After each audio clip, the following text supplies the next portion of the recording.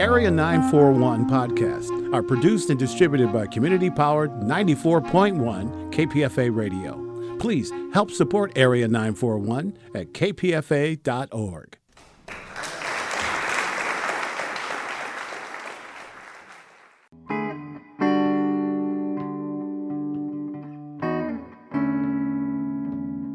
This is the Area 941 Radio Walensky podcast.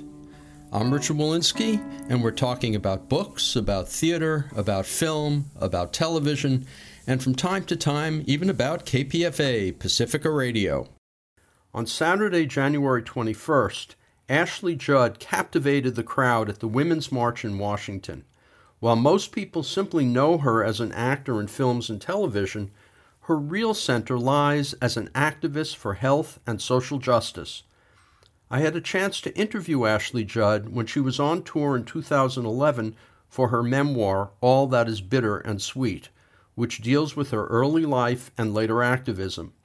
For those who only know her through her film and TV work, you'll find this discussion an eye-opener. My guest is Ashley Judd, who has a memoir, All That Is Bitter and Sweet. Ashley Judd has been in several movies over the years, 2 Broadway shows. She has an MA in Public Administration from Harvard University and is an activist in the areas of AIDS and HIV education. Feminism in Africa and Asia deals specifically in many ways with abuses created by prostitution around the world. Ashley Judd, this particular memoir is kind of interesting because you take us through your early life and then you skip the entire period of time when you're a movie star and pretty much pick it up in 2003. How conscious was that decision and why? Well, the book is driven very much by the diaries that I've kept visiting the Global South, doing social justice work, human rights, and public health. It's not about Hollywood. I was actually making a picture in the Bay Area in 2002 when Population Services International, which is a leading international public health agency, reached out to me and asked if I would consider representing their HIV programs as global ambassador. And so the movie making is really quite incidental to the process. I accepted PSI's generous invitation and in 2004 began my travels with them, and absolutely, I don't even know if fell in love is a strong enough expression. I was completely taken with the work. I felt like it was the realization of my core principles and values. And all of a sudden, although I started in 2004, fast forward to 2011, I've been to 13 countries around the world, some of them repeatedly, and I had written 650 pages of diaries discussing what I have witnessed.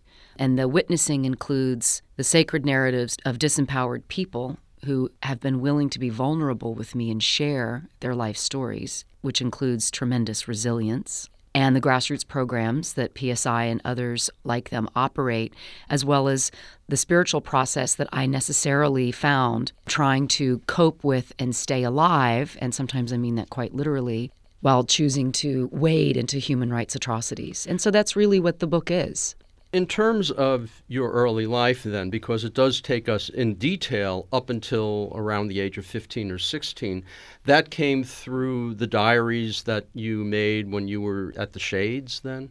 I became willing to share some of my background because readers were telling me that it helped provide an essential context. There were people who read my writings from abroad who understandably wondered why I was so attracted to slums, brothels, orphanages, why I chose to spend time in clinics in the Global South that in this country would be condemned buildings, why I had the willingness to take the risk of carrying stories of exploited people to lawmakers and the General Assembly of the United Nations. My own story, of course, in many ways is very different. The circumstances in which I was raised are not terribly similar, yet the emotional identification is strong, and in particular, empathy was one of the results of having been raised the way I was raised. And I'm very much an adherent to Rabbi Hillel's powerful quote that if I am not for myself, who will be for me? And so that's one of the reasons why I share my story. I've had to learn to advocate my own best interests. I've had to learn to take a stand on my own behalf. And the second part, of course, is if I'm only for myself, what am I? So I can't stop with my own recovery. I cannot keep what I have unless I give it away. So just as I've learned to advocate for myself, it is spiritually incumbent upon me to advocate for others. And then, of course, here we are in Berkeley. Everybody knows about the fierce urgency of now. If not now, when? During your period as a movie star, which is ongoing, but let's take it up to 2003, from when you first got your modeling and began acting, what kind of political thoughts were running through your head? Was your later life growing? What was happening during those years to turn Ashley Judd from a movie star and an actress into this multidimensional person who travels around the world? Well, when I was at the University of Kentucky, 86 to 90, I had a French major, 4 minors, and I did the entire honors program curriculum. And rabble-rousing, I like to say, was informally my major. I joined every progressive organization at the Student Center. I led a campus-wide walkout of classes to protest the ongoing membership of a racist member of the Board of Trustees. I spent the majority of my time at the Kappa Kappa Gamma House, holed up in the kitchen with our African-American cook, trying to figure that out, race in Kentucky. So the part of me that has that furious need for feminist social justice has always been there. I became really distracted with a successful Hollywood career. In 1990, I was actually on my way to sub-Saharan Africa to join the Peace Corps, and at the last minute, I changed my mind. I had a sense that if I didn't give acting a try as a younger woman, that I probably never would, and that I might, as a consequence, have a regret for the rest of my life, that I hadn't at least given it a go. So I went out west, I did the acting thing, and it all came to me very, very quickly. I mean, I got Ruby in Paradise almost immediately. That won the Sundance Film Festival. And the next thing I knew, I was a working actor. And very quickly after that, I was a movie star, this ingenue. And I know that wonderful quote that youth is often wasted on the young, and someone mentioned that to me, actually. So I enjoyed those years. I mean, I was highly cognizant of how privileged and special those opportunities were. Yet increasingly, as I progressed through, especially, the slick movies with those phenomenal paychecks, I was sick and tired of being sick and tired. I had not dealt with the family of origin stuff. I had been adversely affected by coming from an alcoholic family system. I had no idea that there was hope and help for friends and families of alcoholics. I didn't know that my grandfather's drinking had, somehow impaired, as well as all the other stuff. There was mental illness, depression, all that kind of stuff. So, when I got the opportunity through PSI and was reached out to by Bono and Bobby Shriver to get involved with extreme poverty alleviation, it was a relief. It was a relief. It was a return to how I had made meaning as a younger woman and an opportunity to have the really good excuse to walk away from those fat paychecks, which were ringing quite hollow. During that period, had you been talking to other activist actors like Sean Penn, or you were just completely going movie to movie, going from set to home and set to home at that point? Pretty much. Yeah, pretty much. Were you considering, like, for instance, Penn, will specifically look, at least part of the time, it looks like most of the time, at films with social significance. Were you beginning to look at that too? No. I can't say that I lived with a lot of intentionality during that time in my life. So that trip in 2003 was a real eye-opener for you then? It was who I always really thought I was. It's interesting. I have a whole bunch of questions here that I'm not going to ask because they involve your career, but it seems as if your career is, almost like the day job, in retrospect. I can't really say that it's that important to me. It's not how I make my meaning. Then let's move on a little bit. Here we are in America in 2011. I wonder what any of us can do in terms of not just the country, but the world. What do you think you can do? And in terms of that, what kind of follow-up can you do? And specifically, Thaksin in Thailand made promises, but he was corrupt and he was thrown out. Were there follow-ups to that? Well, I think that my personal experience and any expertise I have is really at that grassroots level. Okay. And it's interesting you mentioned Thailand, because I was thinking this morning about one of the first grassroots programs I ever saw that absolutely inspired me. I was blown away by it, and it was a reproductive health and HIV/AIDS prevention education program offered during lunchtime at garment factories. And the program would be presented 3 times in succession over the lunch period and would reach 1,000 vulnerable girls and women a day. And this is a population that's highly at risk because they're poor and there's a lot of commercial sexual exploitation in the area, and they work indoors, and so their skin tends to be a lighter color, which is preferred amongst people who are prone to buying prostituted sex. And the idea that these women and girls could be fed a nutritious meal, be provided safe drinking water, and receive information about modern family planning, as well as HIV/AIDS and STD prevention, was so exciting to me. And it was done through music and art, and everyone was given the opportunity to reflect back in their preferred way what they had learned. And so I was like the jury for the art contest, and it was remarkable. The uptake of information was remarkable. It's a very inexpensive program, and it's operated by PSI and our local partners. And that's the kind of thing that really turns me on. That's the work that I enjoy. And another example, of course, are the audio video mobile units, trucks that are outfitted to go to areas that are very difficult to reach. We operate these trucks all over the world in countries with very poor infrastructure. In some cases, folks have never been exposed to any kind of media, or they may have radios, but they can only turn them on for 20 minutes or so a day. And these beautiful, dynamic, empowered, lively presentations are made in local dialect, completely delivered within the appropriate local cultural context. And folks are given life-saving and life-changing communication. And I just want to throw out a statistic regarding HIV in particular. In the 15 most adversely affected HIV countries in sub-Saharan Africa, the incidence amongst young people has fallen by 25%, related to behavior change communication. BCC, it's called for short. And peer education and behavior change communication works, and it costs less than $10 per young person reached per year. That's less than the cost of a pizza.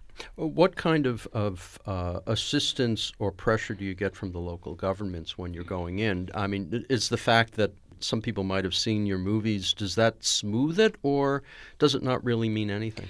Well, the relationship is with PSI. I'm just a member of the board of the directors, and the Hollywood thing precedes me. Most people haven't really seen my movies. I mean, some have, but Hollywood carries a cachet like Mickey Mouse. It's an iconic thing that has meaning all over the world.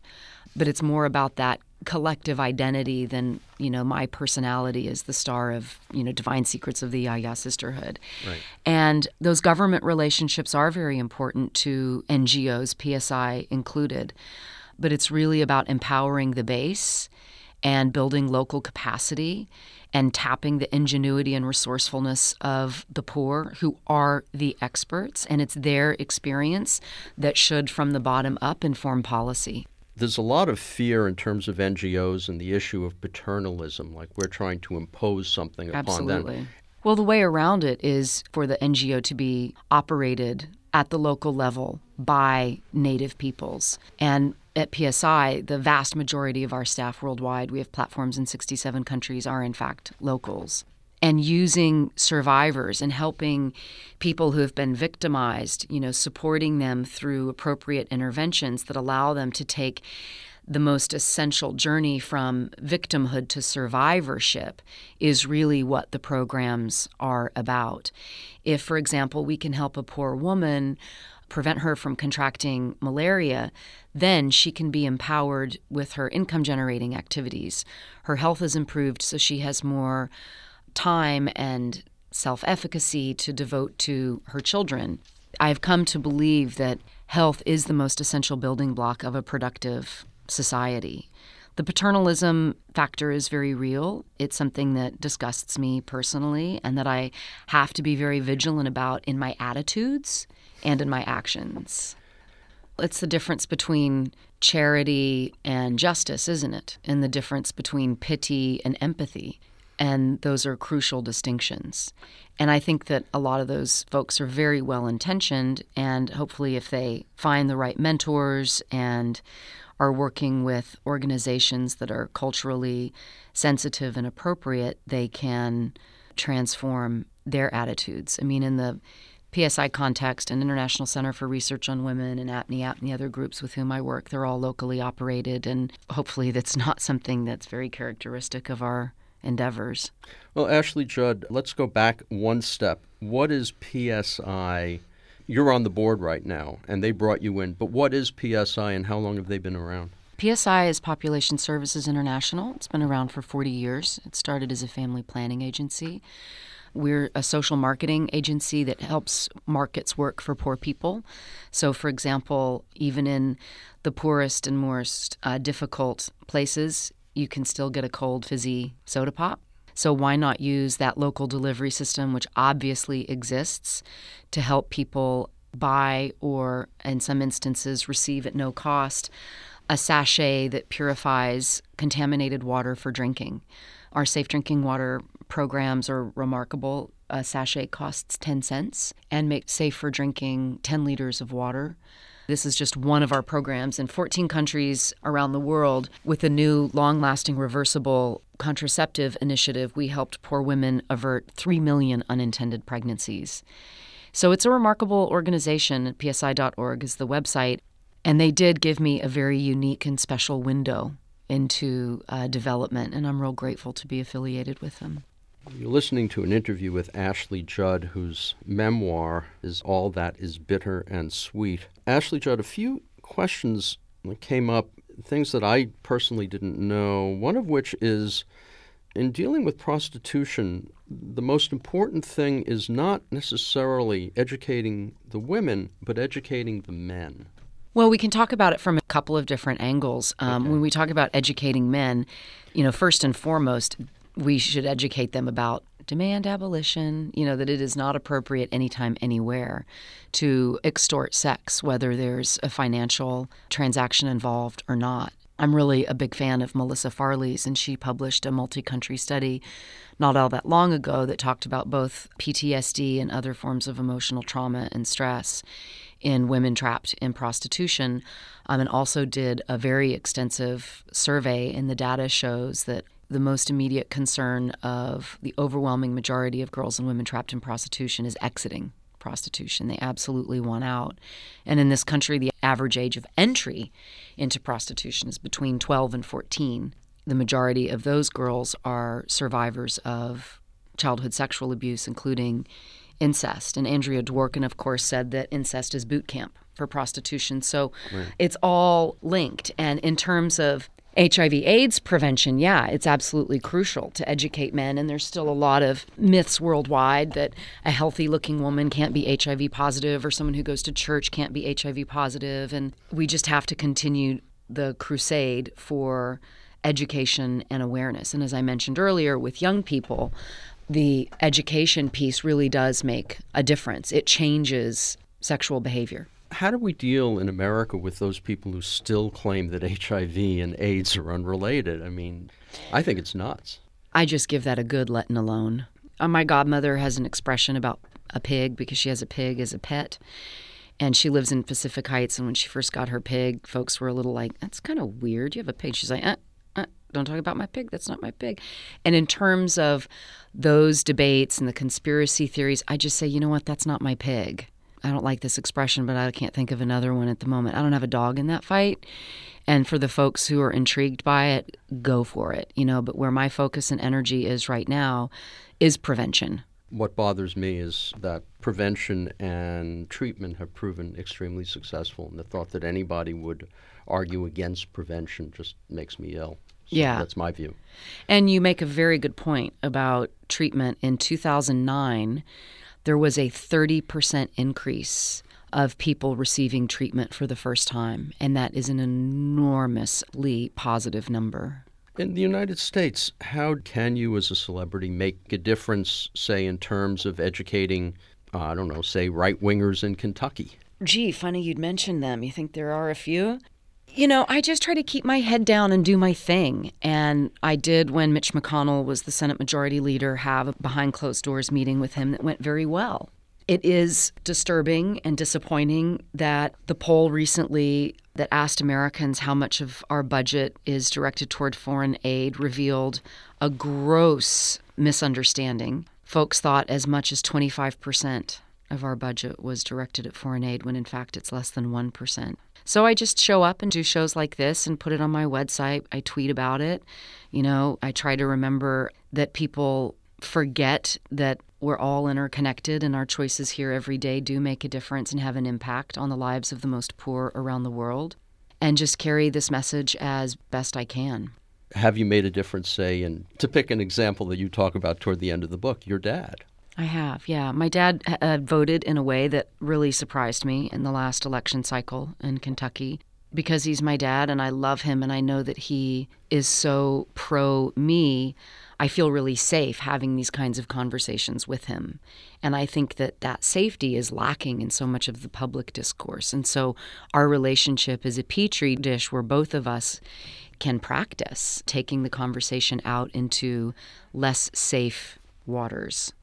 In terms of your dad, it's always safe, but does that mean that you pretty much stay quiet, in terms of other people? I just try to keep my head down and do my thing.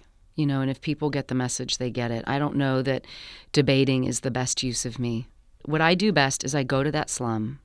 I sit with survivors of gender violence. I am entrusted with their sacred narratives. I go back to my hotel room and almost ritualistically I write about it. I feel my feelings. That's really what I do well. That is my expertise, and I engage in this spiritual process of alchemy and transformation where the contamination is hopefully somehow transformed into redemption and resilience. And then I take those stories to heads of state, ministers of health, members of parliament. I take those stories to the media. I bring those stories back to America. That's really where I am being leveraged in ways that are effective. Do you think in terms of your acting as an art rather than as a day job, do you think that this changes your work at all in that area? I don't know. Would you have tackled something like A Cat on a Hot Tin Roof? Did that come before your first trip or Yes, after? It was before. The key thing in the timeline is that I went to treatment in 2006 and entered recovery. And that changes everything. They say in recovery, we change everything but our name. And in my experience, even things that one would not think are fungible have in fact changed in a big way, such as my education, such as my understanding of my genealogy. I just found out that, this at least 8th-generation Eastern Kentuckian, am also a direct descendant from Mayflower Pilgrim mothers and fathers.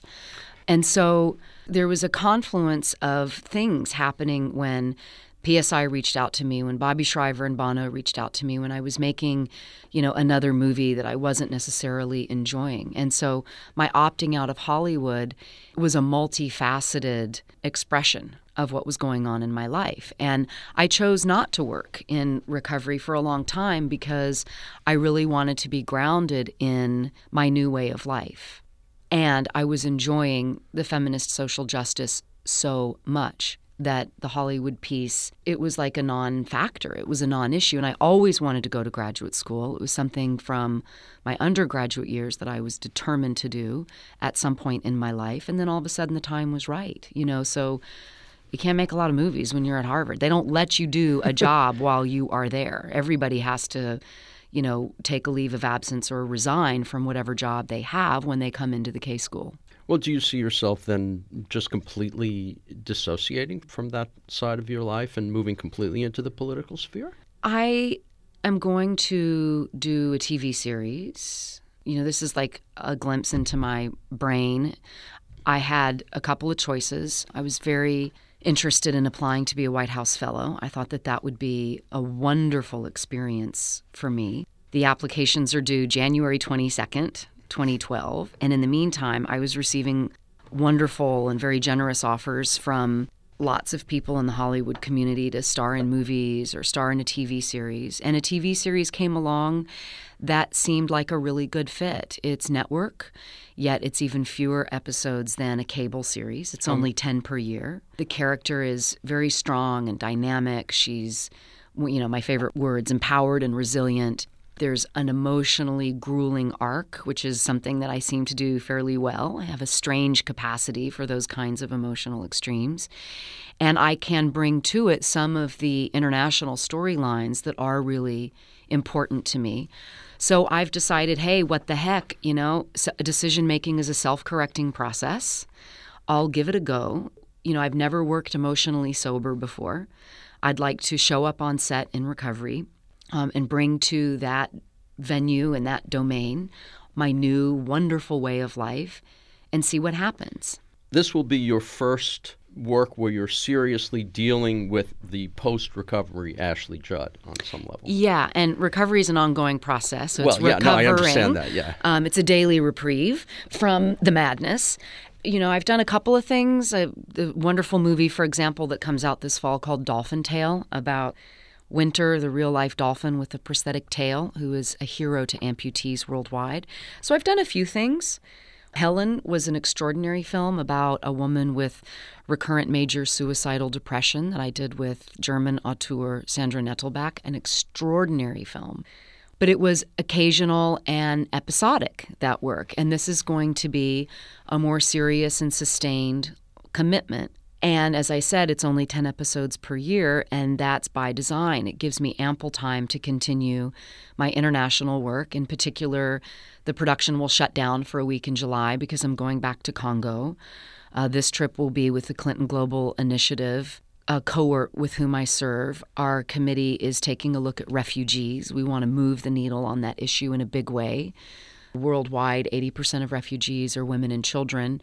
And of course, Congo has a massive, forcibly displaced population, really driven by conflict mineral mining and implicating gender violence. So I hope to be able to just be me, do the creative thing, which is equally valid, and it's an expression that's a gift from God, and really work hard on the feminist social justice stuff that's so important to me. Ashley Judd, we have this vision of Rwanda that's completely shifted, but traveling into the Congo, horror that you experienced just going in there in the book just came through. I mean, it's hell. Yeah, poverty is hell. Poverty is hell, and it sucks. And Rwanda is blessed with some very dynamic, directed, intentional leadership. And I'm sure that there have been very interesting conversations in this community about President Kagame. And is this a new expression of totalitarianism and his constraints on freedom of speech and trying to make sure that a new wave of genocidal ideology does not emerge? Say what you want. There have been extraordinary strides made, and Rwanda is still very, very poor. It's a really interesting case study because on the one hand, it is one of a handful of sub-Saharan countries on track to meet some of the Millennium Development Goals. And on the other hand, there are still mothers who prostitute their daughters for income generation. I just read some data that was collected 3-4 months ago specifically about that. It was an HIV, AIDS, and unintended pregnancy survey, and there is a lot of informal prostitution within families and within communities. Not to mention that, ongoing difficulties of accessing safe drinking water, and our safe drinking water program is actually very helpful in that way. And, the global burden of malaria is still very, very high in spite of, massive net delivery. So these challenges are ongoing, and we just need to stay really supportive of those grassroots initiatives that are making inroads and keep putting pressure on the political apparatuses to make sure that the funding streams and the political will is ongoing. The political will, you think, depends directly upon getting the word out in America to keep the pressure on then, I guess. Well, I am American, and so that's, a lever I try to push. I'm new to social media, and I'm using it, however haltingly, to discuss these kinds of things. on the one hand, I tweet about Kentucky basketball, and on the other hand, I just tweeted about a new chapter in a family planning book that is an excellent primer on the difference that modern contraceptives make. And a lot of women at the village level, if you ask anthropologists, say they live in terror of their next pregnancy.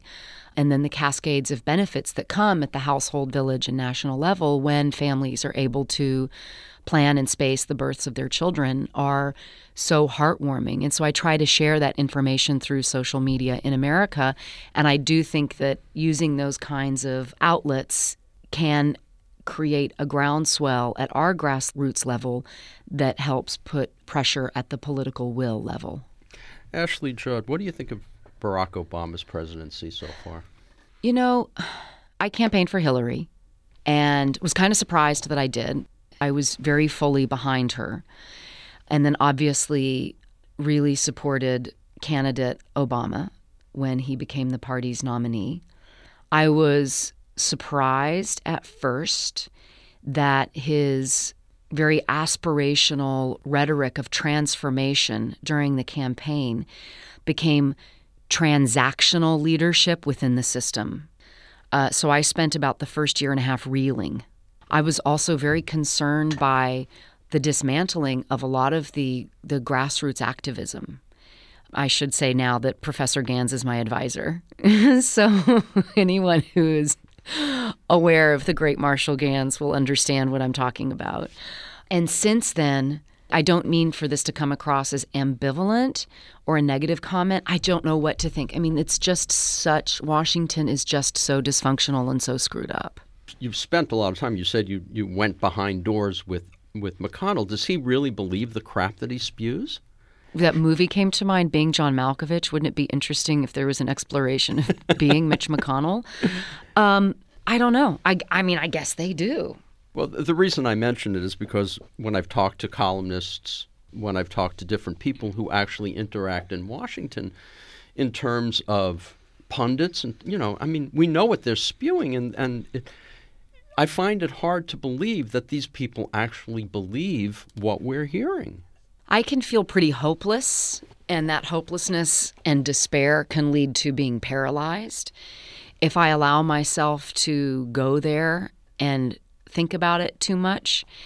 And so I will leave that to other people who are better suited for that kind of reflection and inquiry.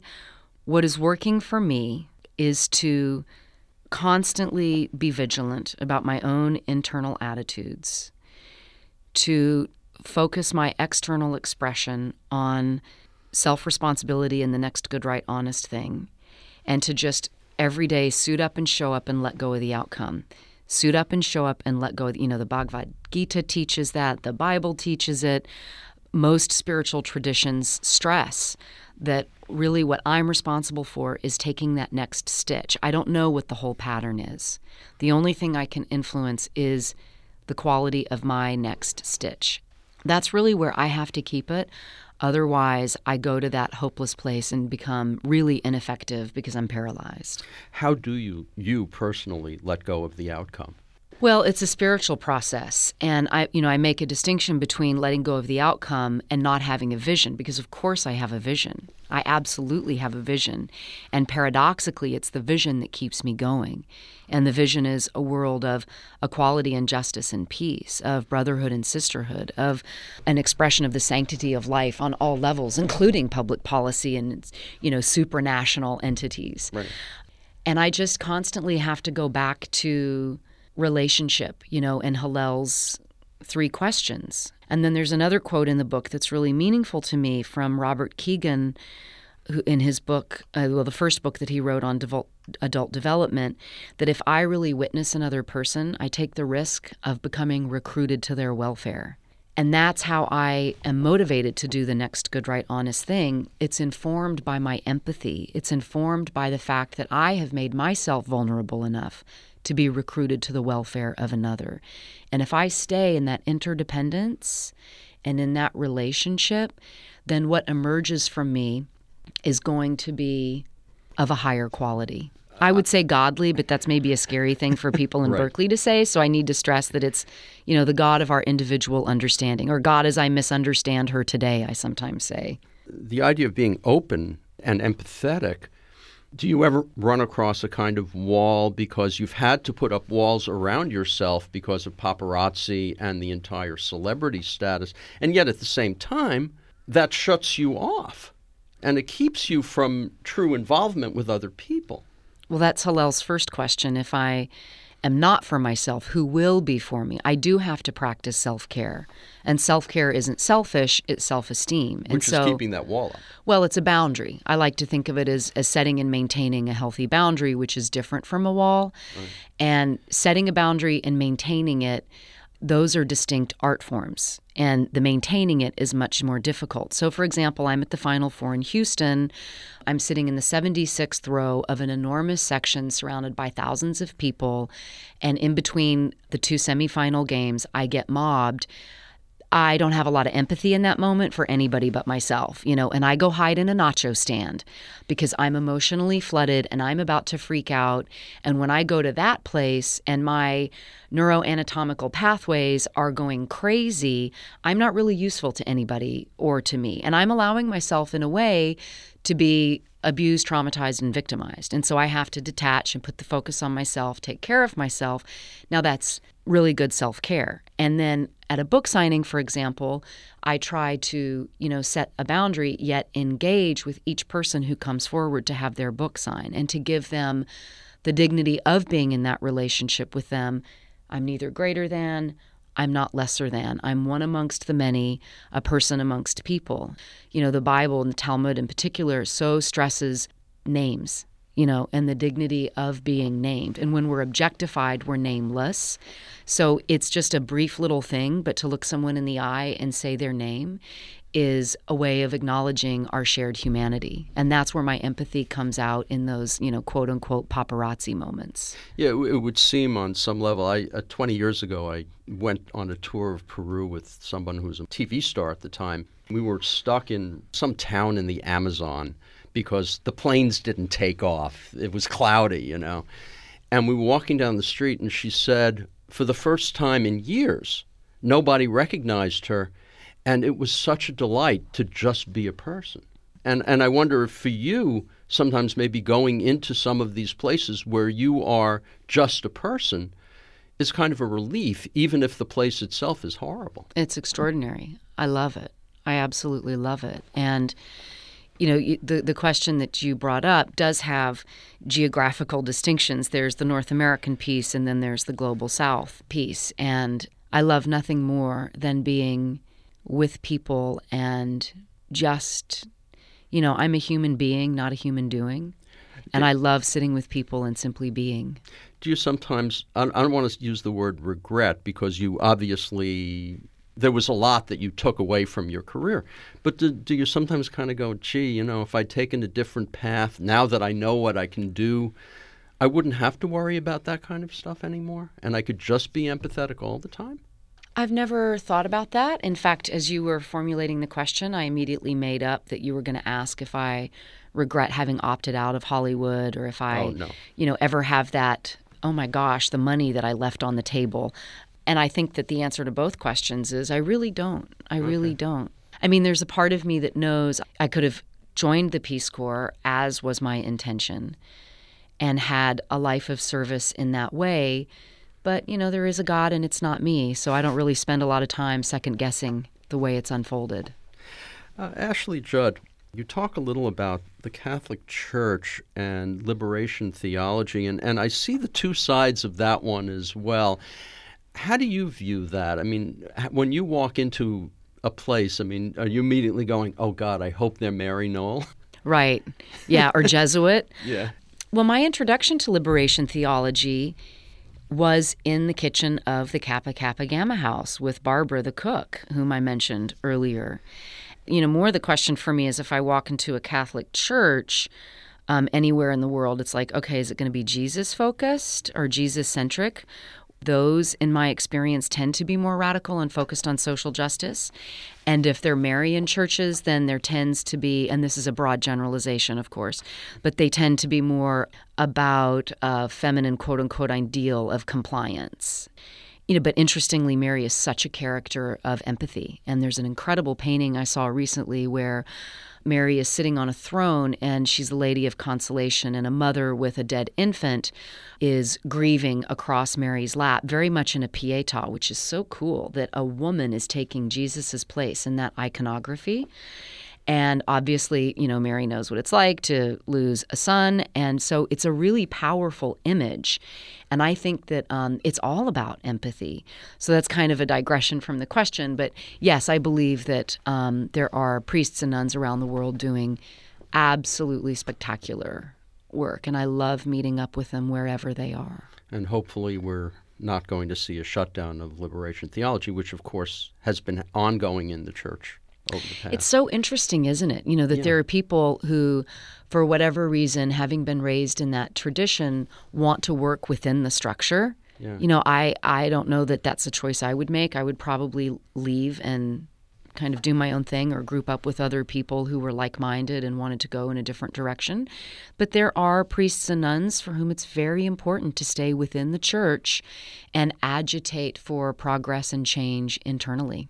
Ashley Judd, the book says with Marianne Vollers, which usually means a ghostwriter, but this book did not feel ghost-written. Was she just pretty much an editor? I did write the book, and I take full responsibility for the text and all its glory and flaws. And Marianne was introduced to me as someone who has written incredible books before.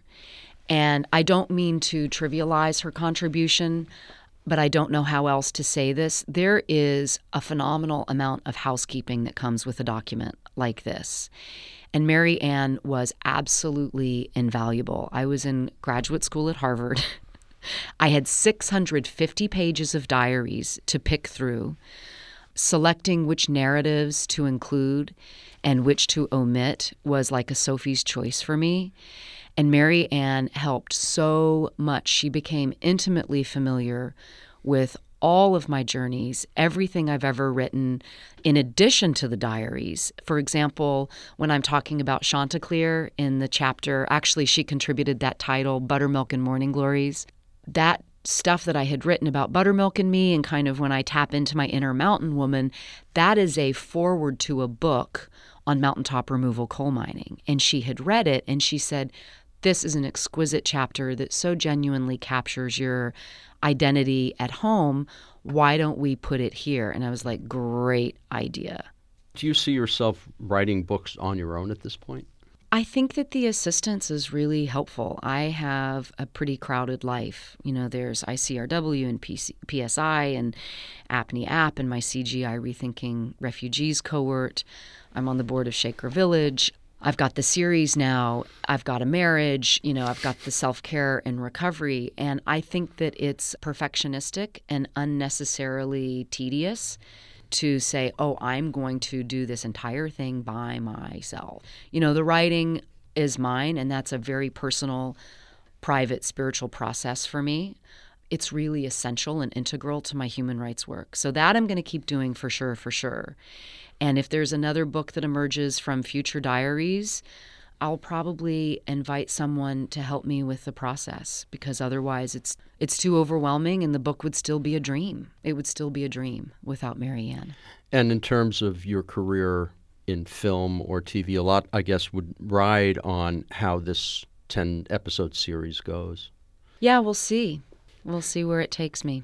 And do you see yourself down the road getting involved in politics? Maybe.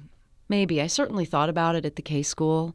I'm not sure that right at this moment it's the best use of me.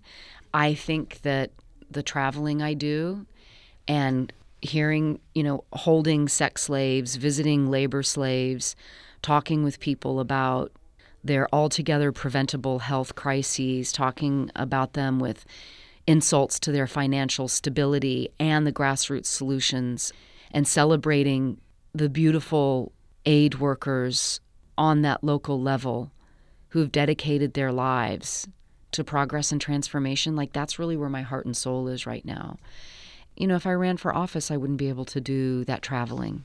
And I'm not sure if living in Kentucky is all necessarily the best place for you to start, but who knows? I don't know. Well, I actually live in rural Middle Tennessee. Oh, I'm sorry. That's okay. No, everyone has the impression I live in Kentucky, which is just fine. Kentucky is my Avalon and very much an ancestral home. But we'll see. You know, I do think that a key part of the solution is for more women to run for office.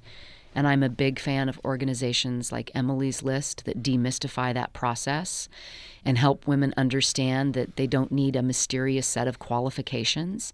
They help a woman become qualified. And I know that Congresswoman Pelosi's daughter in the Bay Area has a program that helps women run for office too. You know, if I'm going to say that, then gosh, maybe I need to apply it to myself.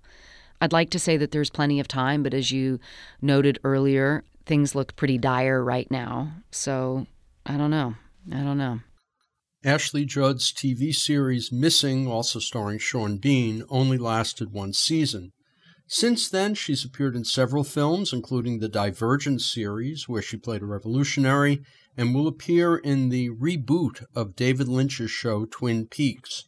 She toyed with the idea of running against Mitch McConnell in 2014, but decided to continue to focus on her humanitarian efforts, which include working as a global ambassador for the United Nations Population Fund, the Polaris Project, and Population Services International.